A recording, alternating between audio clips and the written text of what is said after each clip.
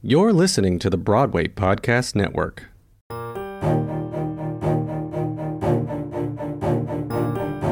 From Vineyard Theater in New York City, this is Theater Uncorked, where Vineyard artists come together to talk about the process of bringing new works to the stage.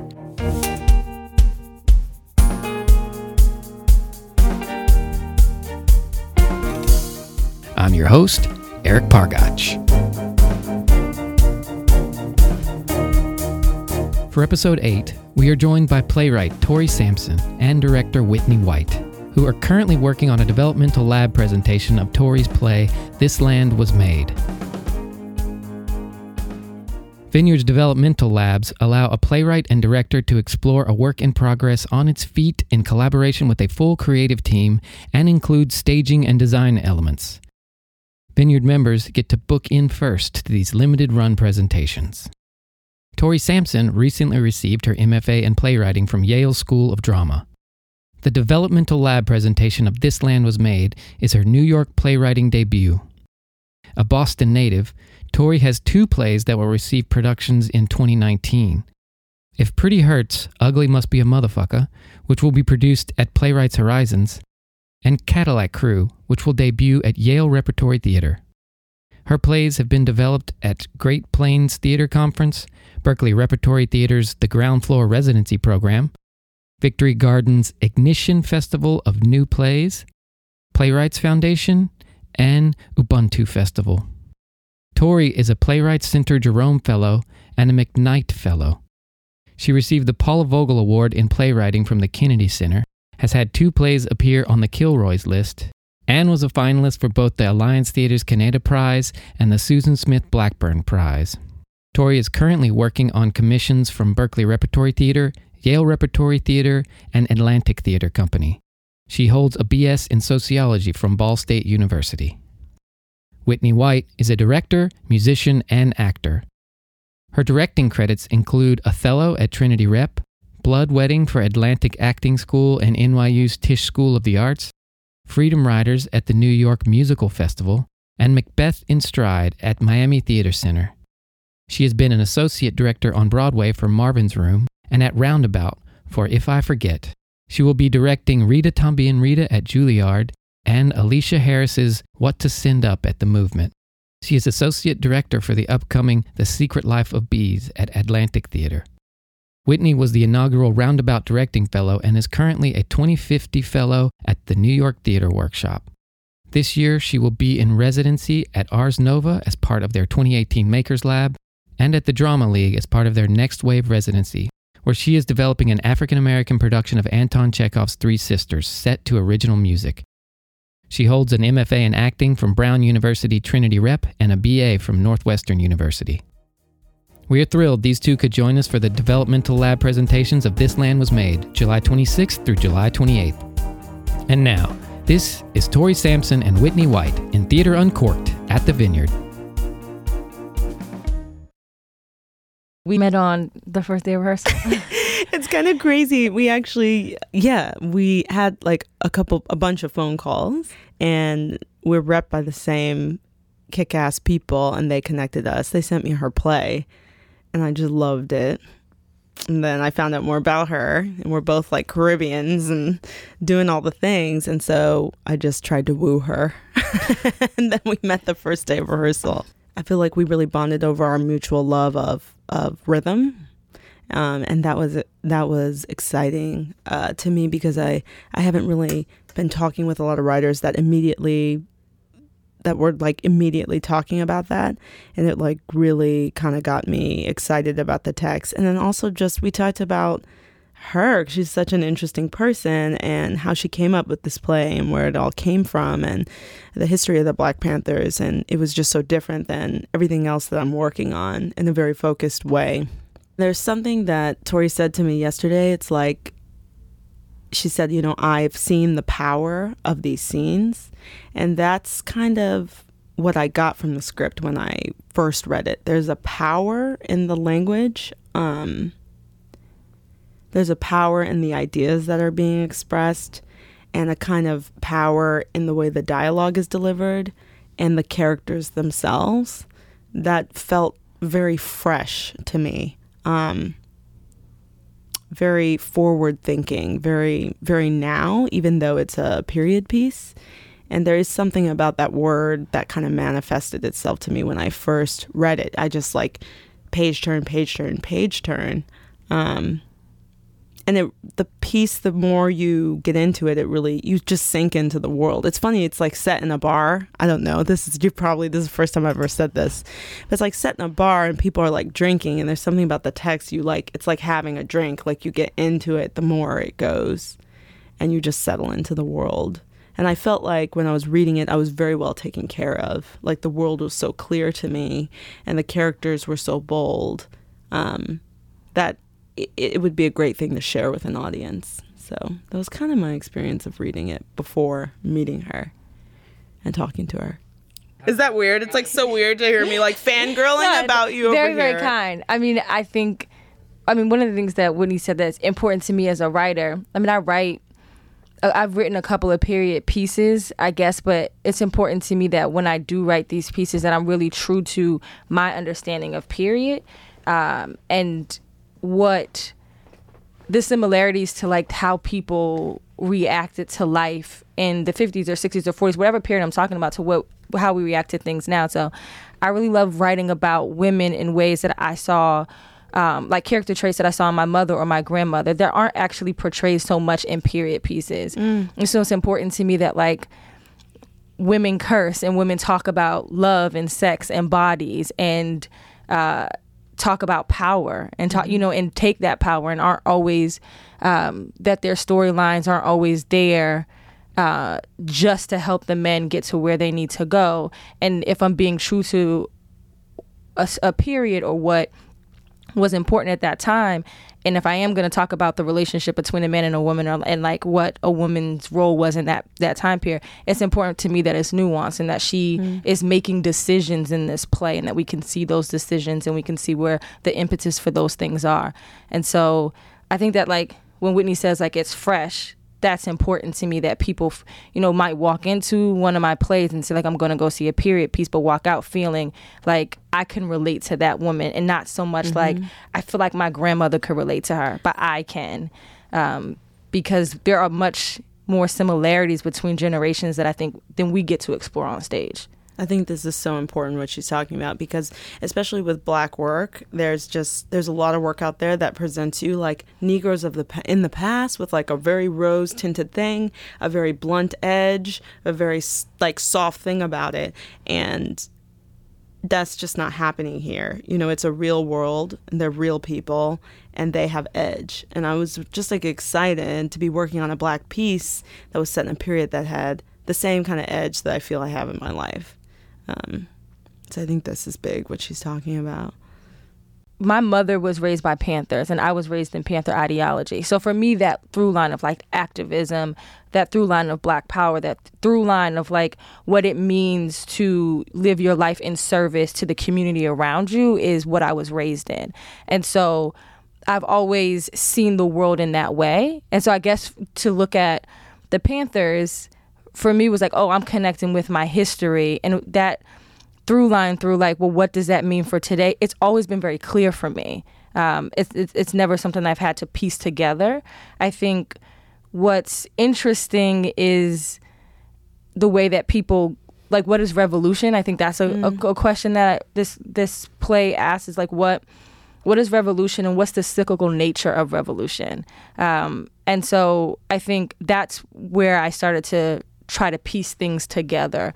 I mean, we're talking about the relationship between Black people and authority, the relationship between Black people and police, and how this relationship has just been tainted since the very beginning.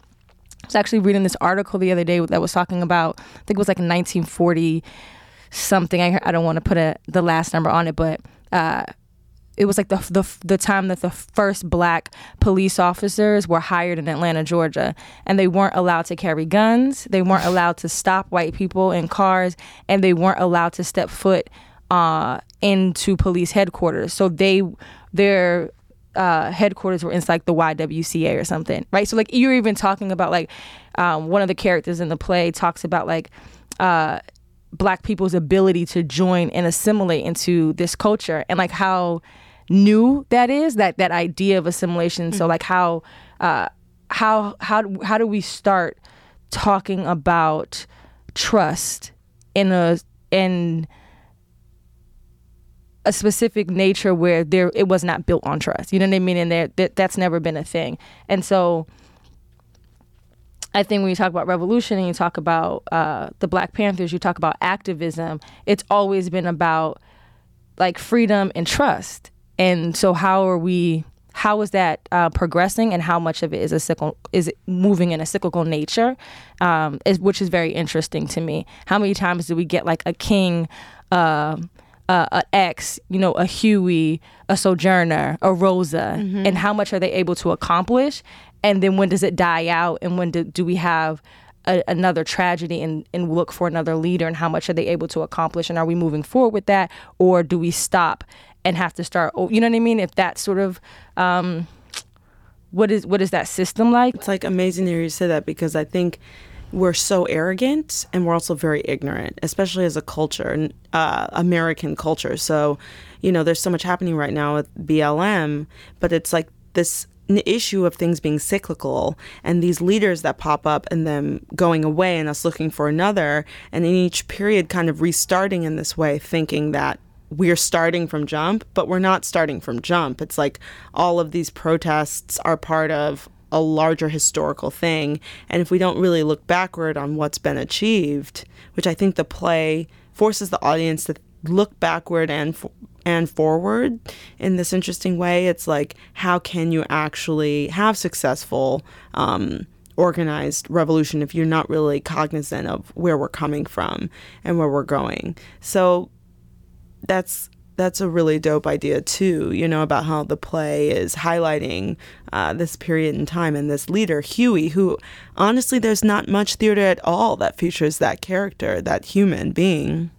So that was another thing that was really dope about the piece. It's like, I haven't had the opportunity to work on a text that was showing me a snapshot of Huey Newton in a particular context. I feel like I've gotten to look at pieces on Dr. King and Malcolm X and several other leaders, but that was like really new territory for me, and just realizing how little I knew about this man. Like, I knew so much about this movement, but not much about the man. So that's another thing about the power of the play, is it's just like bringing you deeper into this world that concerns itself with a lot of the politics that the Black Lives Matter movement is concerning itself with now. So it's like you're getting a lesson in the play. Yeah, I'm in like this interesting spot right now where I'm working on this play, and I wrote this play first, and then later on, or the beginning of next year, I'll start working on another play I wrote called Cadillac Crew, which is about women's roles in revolutionary movements. And so it's interesting that I'm, being able to take a look at this era in time that's coming right after the civil rights era, and how big the men are and their roles in society and in these movements, and then to sort of take my mind off of that and to say, oh, well, what are women's roles in revolutionary movements, and like, how are they doing, what is the connection and disconnect from that? And I think in this play, and This Land Was Made, we start to see a little bit of the generational disconnect, and we start to see what is in the Black community. How do you prioritize whose needs come first? And I think you can't really talk about this, in an honest way. You really can't talk about revolution. You really can't talk about the progression of Black people in America without talking about that, because it's such a huge conversation when we talk about Black people's assimilation or finding their ground in the fabric of America. And a lot of it has to do with the way that the Black men do it first. And then are we the backbone? Are we, as women? And yeah, so it's interesting. I think this play is helping me understand more of the way the women are reacting and acting in relationship to the men, and it's helping to inform my other play at the same time about like what is it like if we're not talking about Huey and we're talking about Assata. You know what I mean? So like that's also been interesting, and the actors have been really great with their questions and interrogation of the characters that have been helping to inform my year of period pieces. I love that. Tori's year of period pieces. Yeah. Girl, let me read that memoir. That's good. This podcast is sponsored by Ramp. Are you the decision maker in your company? Consider this. For the first time in decades, there's a better option for a corporate card and spend management platform. Meet Ramp, the only corporate card and spend management system designed to help you spend less money so you can make more. Most corporate credit cards offer points as incentives, but those points amount to less than their worth in real cash value. Ramp's business cards offer you cash back, real money in your pocket. Plus, you control who spends what with each vendor. And Ramp's software collects and verifies receipts automatically, which means you'll stop wasteful spending and close your books in hours instead of days. Businesses that use Ramp add up to 5% to their bottom line the first year. If you're a decision maker, adding Ramp could be one of the best decisions you've ever made. And now get $250 when you join Ramp for free. Just go to ramp.com/easy. Ramp.com/easy. RAMP.com/easy. Cards issued by Sutton Bank and Celtic Bank, members FDIC. Terms and conditions apply. I did this show in Oakland last summer, and one of the responses I got from the community was, we're so happy to see this play because we don't learn about the Panthers in this way. And I was like, Oakland? Like, how do you know, like, how is there not a myriad of like information and stories and just like teachings going on? But Oakland's still struggling with their perception of Huey, and if they want to teach the Black Panthers in their school systems. And I find that to be so interesting. I grew up with thinking like the Black Panther Party was amazing, and that the people involved in like Huey and Bobby, that, you know, they were kings and they had the best interest of the Black community at heart, and their vision was an equal America that was built on equity, where people would have peace. And so, you know, I just grew up thinking that the Panthers were amazing. No human being is without fault, you know. And so I don't think I was force fed, you know, that this group of people, that these revolutionaries were at all Jesus Christ. But I did have a great understanding of their passion for equality, their passion for equity. I think freedom for Black people is something we're still fighting for, and I think it's a word that it's such an elusive word. It's a word that escapes people's idea of like what freedom is. You know, we're walking around free, but it's like we're not at the same time. You know what I mean? And I think that I grew up thinking and being taught about the Panthers' fight for that freedom. And if somebody dedicates their entire life for my freedom, there's no way I'm going to be like, you know, you're not a good person. You know, there's no way I could look at that in that light. And so I tried to give a full picture of who Huey was. I mean, even in this play, I think he's not like a perfect, you know what I mean? Yeah. And we're not painting him as a perfect person, but even if you think about the free lunch program now that it exists in all the school systems, the Black Panthers started the free lunch program. Yeah. And they don't get credit for that, you know? Like free babysitting, college courses, bus rides. I mean, they really took care of their communities. That was a part of the mission of the Panthers. And I think sometimes we get the image of the guns and the bullets and the black leather jackets and the berets and just like walking through the streets armed, and not enough images of like tutoring kids and taking care of families and taking care of the elderly, walking women home late at night, ensuring that men and women and children weren't getting harassed by white officers. Like, yeah, this is huge. Yeah. And when you like look at it, I mean, this is a very intense and larger dialogue, but you can look at the systematic kind of governmental response to the movement and how it's not taught. I mean, education is something that is regulated, you know? So your understanding, the cultures, the like America's understanding of anything is curated, particularly of like Black people and Black history. So it's like we all have to interrogate our curated notions about the Black Panther movement and it being scary or dangerous, because those are things that are coming from other bodies that are dictating that, So it's really, I hope, if anything, people come and see this play, this workshop, and then we do the play. But they're forced to go and look again. I mean, because it's interesting, those numbered points they have of the party, over half of them it's just like the constitutional preamble, but just added a couple more specific things in the beginning about like Black safety and health and well-being. It became this dangerous thing. Like, I straight up read the points, and it's just like what's in the Constitution with a few other things, and somehow they became so dangerous. So it's just really interesting when you like just go and read their papers, read their pamphlets, and see what's in there. You might agree with a lot of it, Yeah, it's like so interesting. Like I think it was like last year, the year before, the Texas public school systems decided that they like rewrote their history books, and the new edition says that like present slavery as a job. And that like slaves were, really happy to work and got paid. That's like literally what it says in the Texas school books now. And this is like elementary and middle school. It's like that's just the way that we decide as Americans to erase history.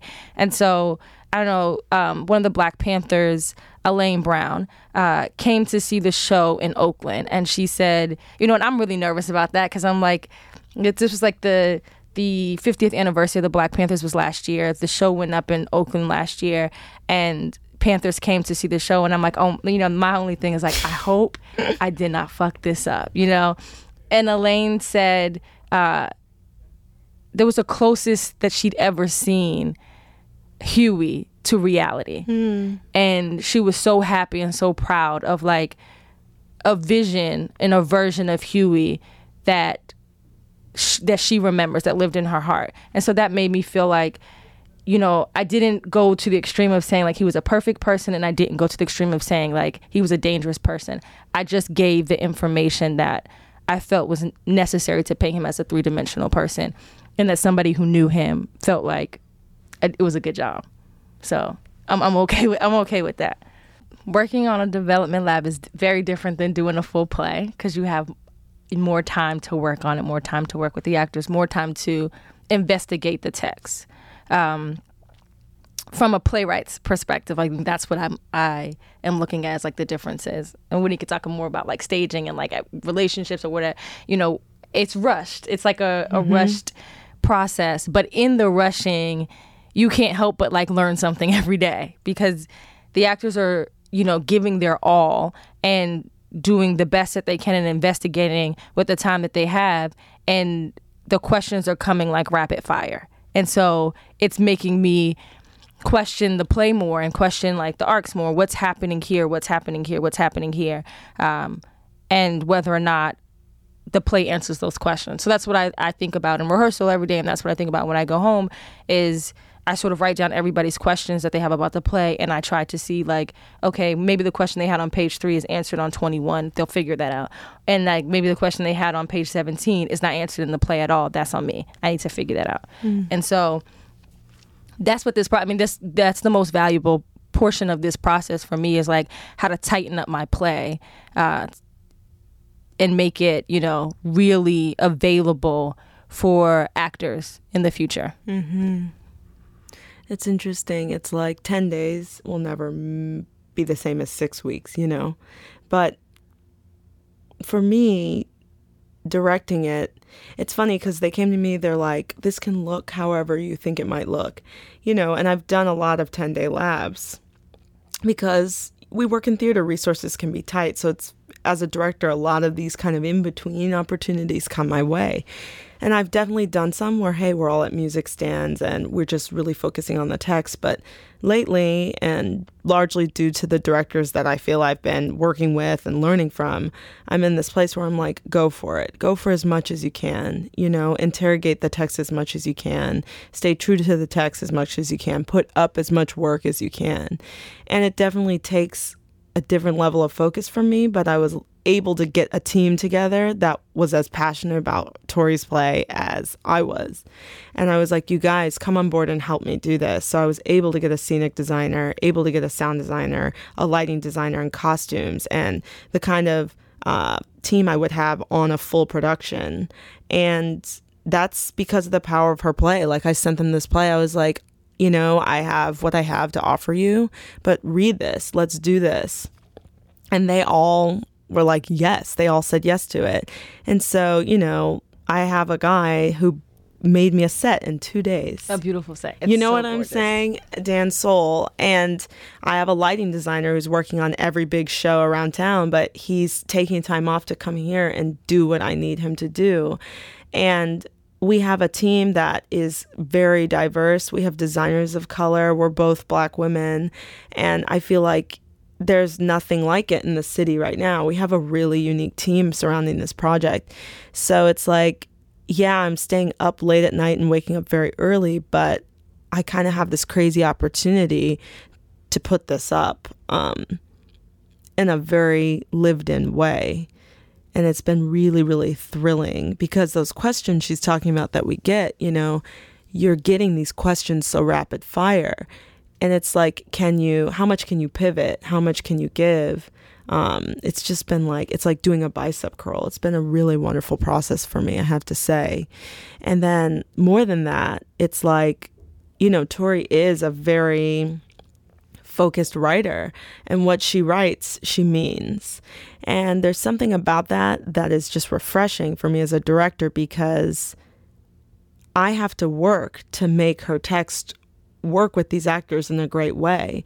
And it's like they have to live in it. So it's great to be working on a text where it's not about rewrites all the time. It's actually about me like working with actors and finding it up on its feet with it, which is like a whole different thing, because a lot of times in new play processes, it's just about new pages every day, new pages, new things, and can they just get the words out?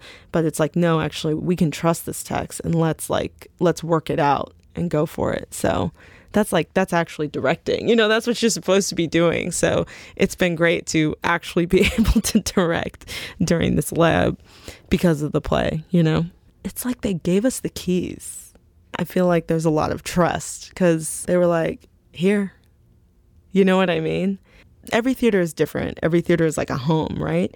And the artistic director kind of dictates the politics and culture surrounding that home. And I feel that Sarah just gave us the keys. I remember when I met her, she's like, here's a space. Come by and visit. Think about the piece whenever you want and let me know what you need. And day one, we had the theater and a rehearsal space. So it was like, we got to move in immediately. That is extremely rare, to be able to get up and be on stage with the objects you want to use, with the set you want. I mean, that's how like the Europeans do it. That's why European theater can be so amazing when it comes here, right? Because they have these companies of people that will like go out and work on a thing for weeks, for months with the real objects. And that's just very hard to do here when most theaters have seasons that are stacked, right? So it's like as soon as you rehearse, you've got to go on stage, and then the next people are rehearsing in a rehearsal hall. It's very rare to have the hall and theater to your disposal. It's like, it's been a lifesaver, I think, because I think if we had to just magically get up on our feet during tech, I wouldn't be able to do what I've been able to do. So that alone has been amazing, to just have the building and all the resources and just go for it. So that's been really good. Yeah. You know? Sarah, and I think I met Sarah a couple years ago when I was in class.